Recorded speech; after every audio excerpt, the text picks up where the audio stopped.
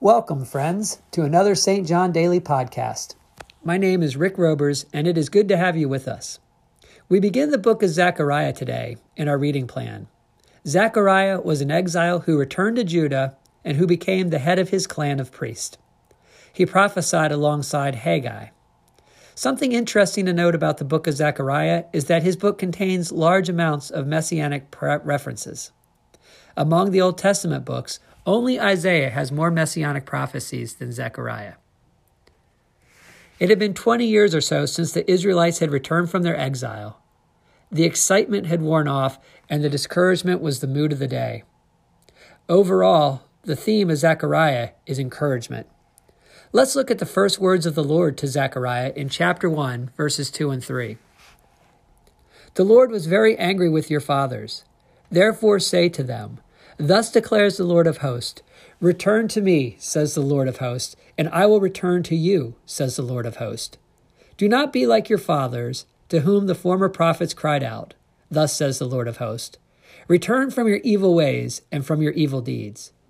But they did not hear or pay attention to me, declares the Lord. This is the word of the Lord. In the most basic sense, there are two invitations here. First, the Lord is inviting his people to return to him. Second, the Lord is giving an invitation to listen. As sinners, we are constantly being called to return to the Lord. God also invites us to listen to him. A key phrase in the passage just read is, pay attention. In the first 3 chapters, and through chapter 5, Zechariah receives visions from God. God is at work, and he does not want his people to miss any of it. Zechariah reports several visions. A horseman, which is a promise that the Lord's house will be built in Jerusalem. Horns and craftsmen.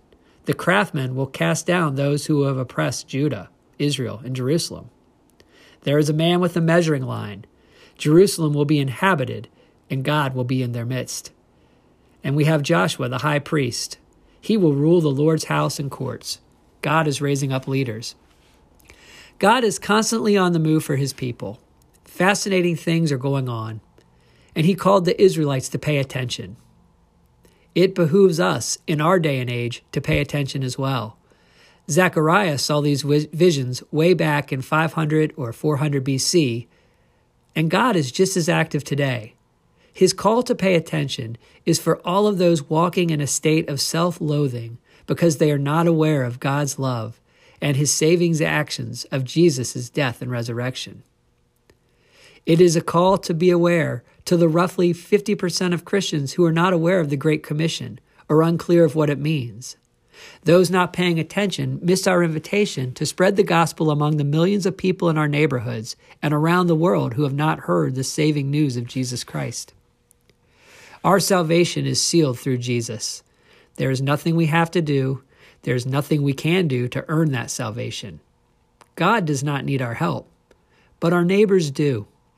So confident in our salvation, may we pay attention to the wonders that God is doing and be compelled to share that wonder with others. Let us pray. Father, we thank you for all that you have done for us. You have saved us from death. Help us to eagerly spread your message to others. Amen.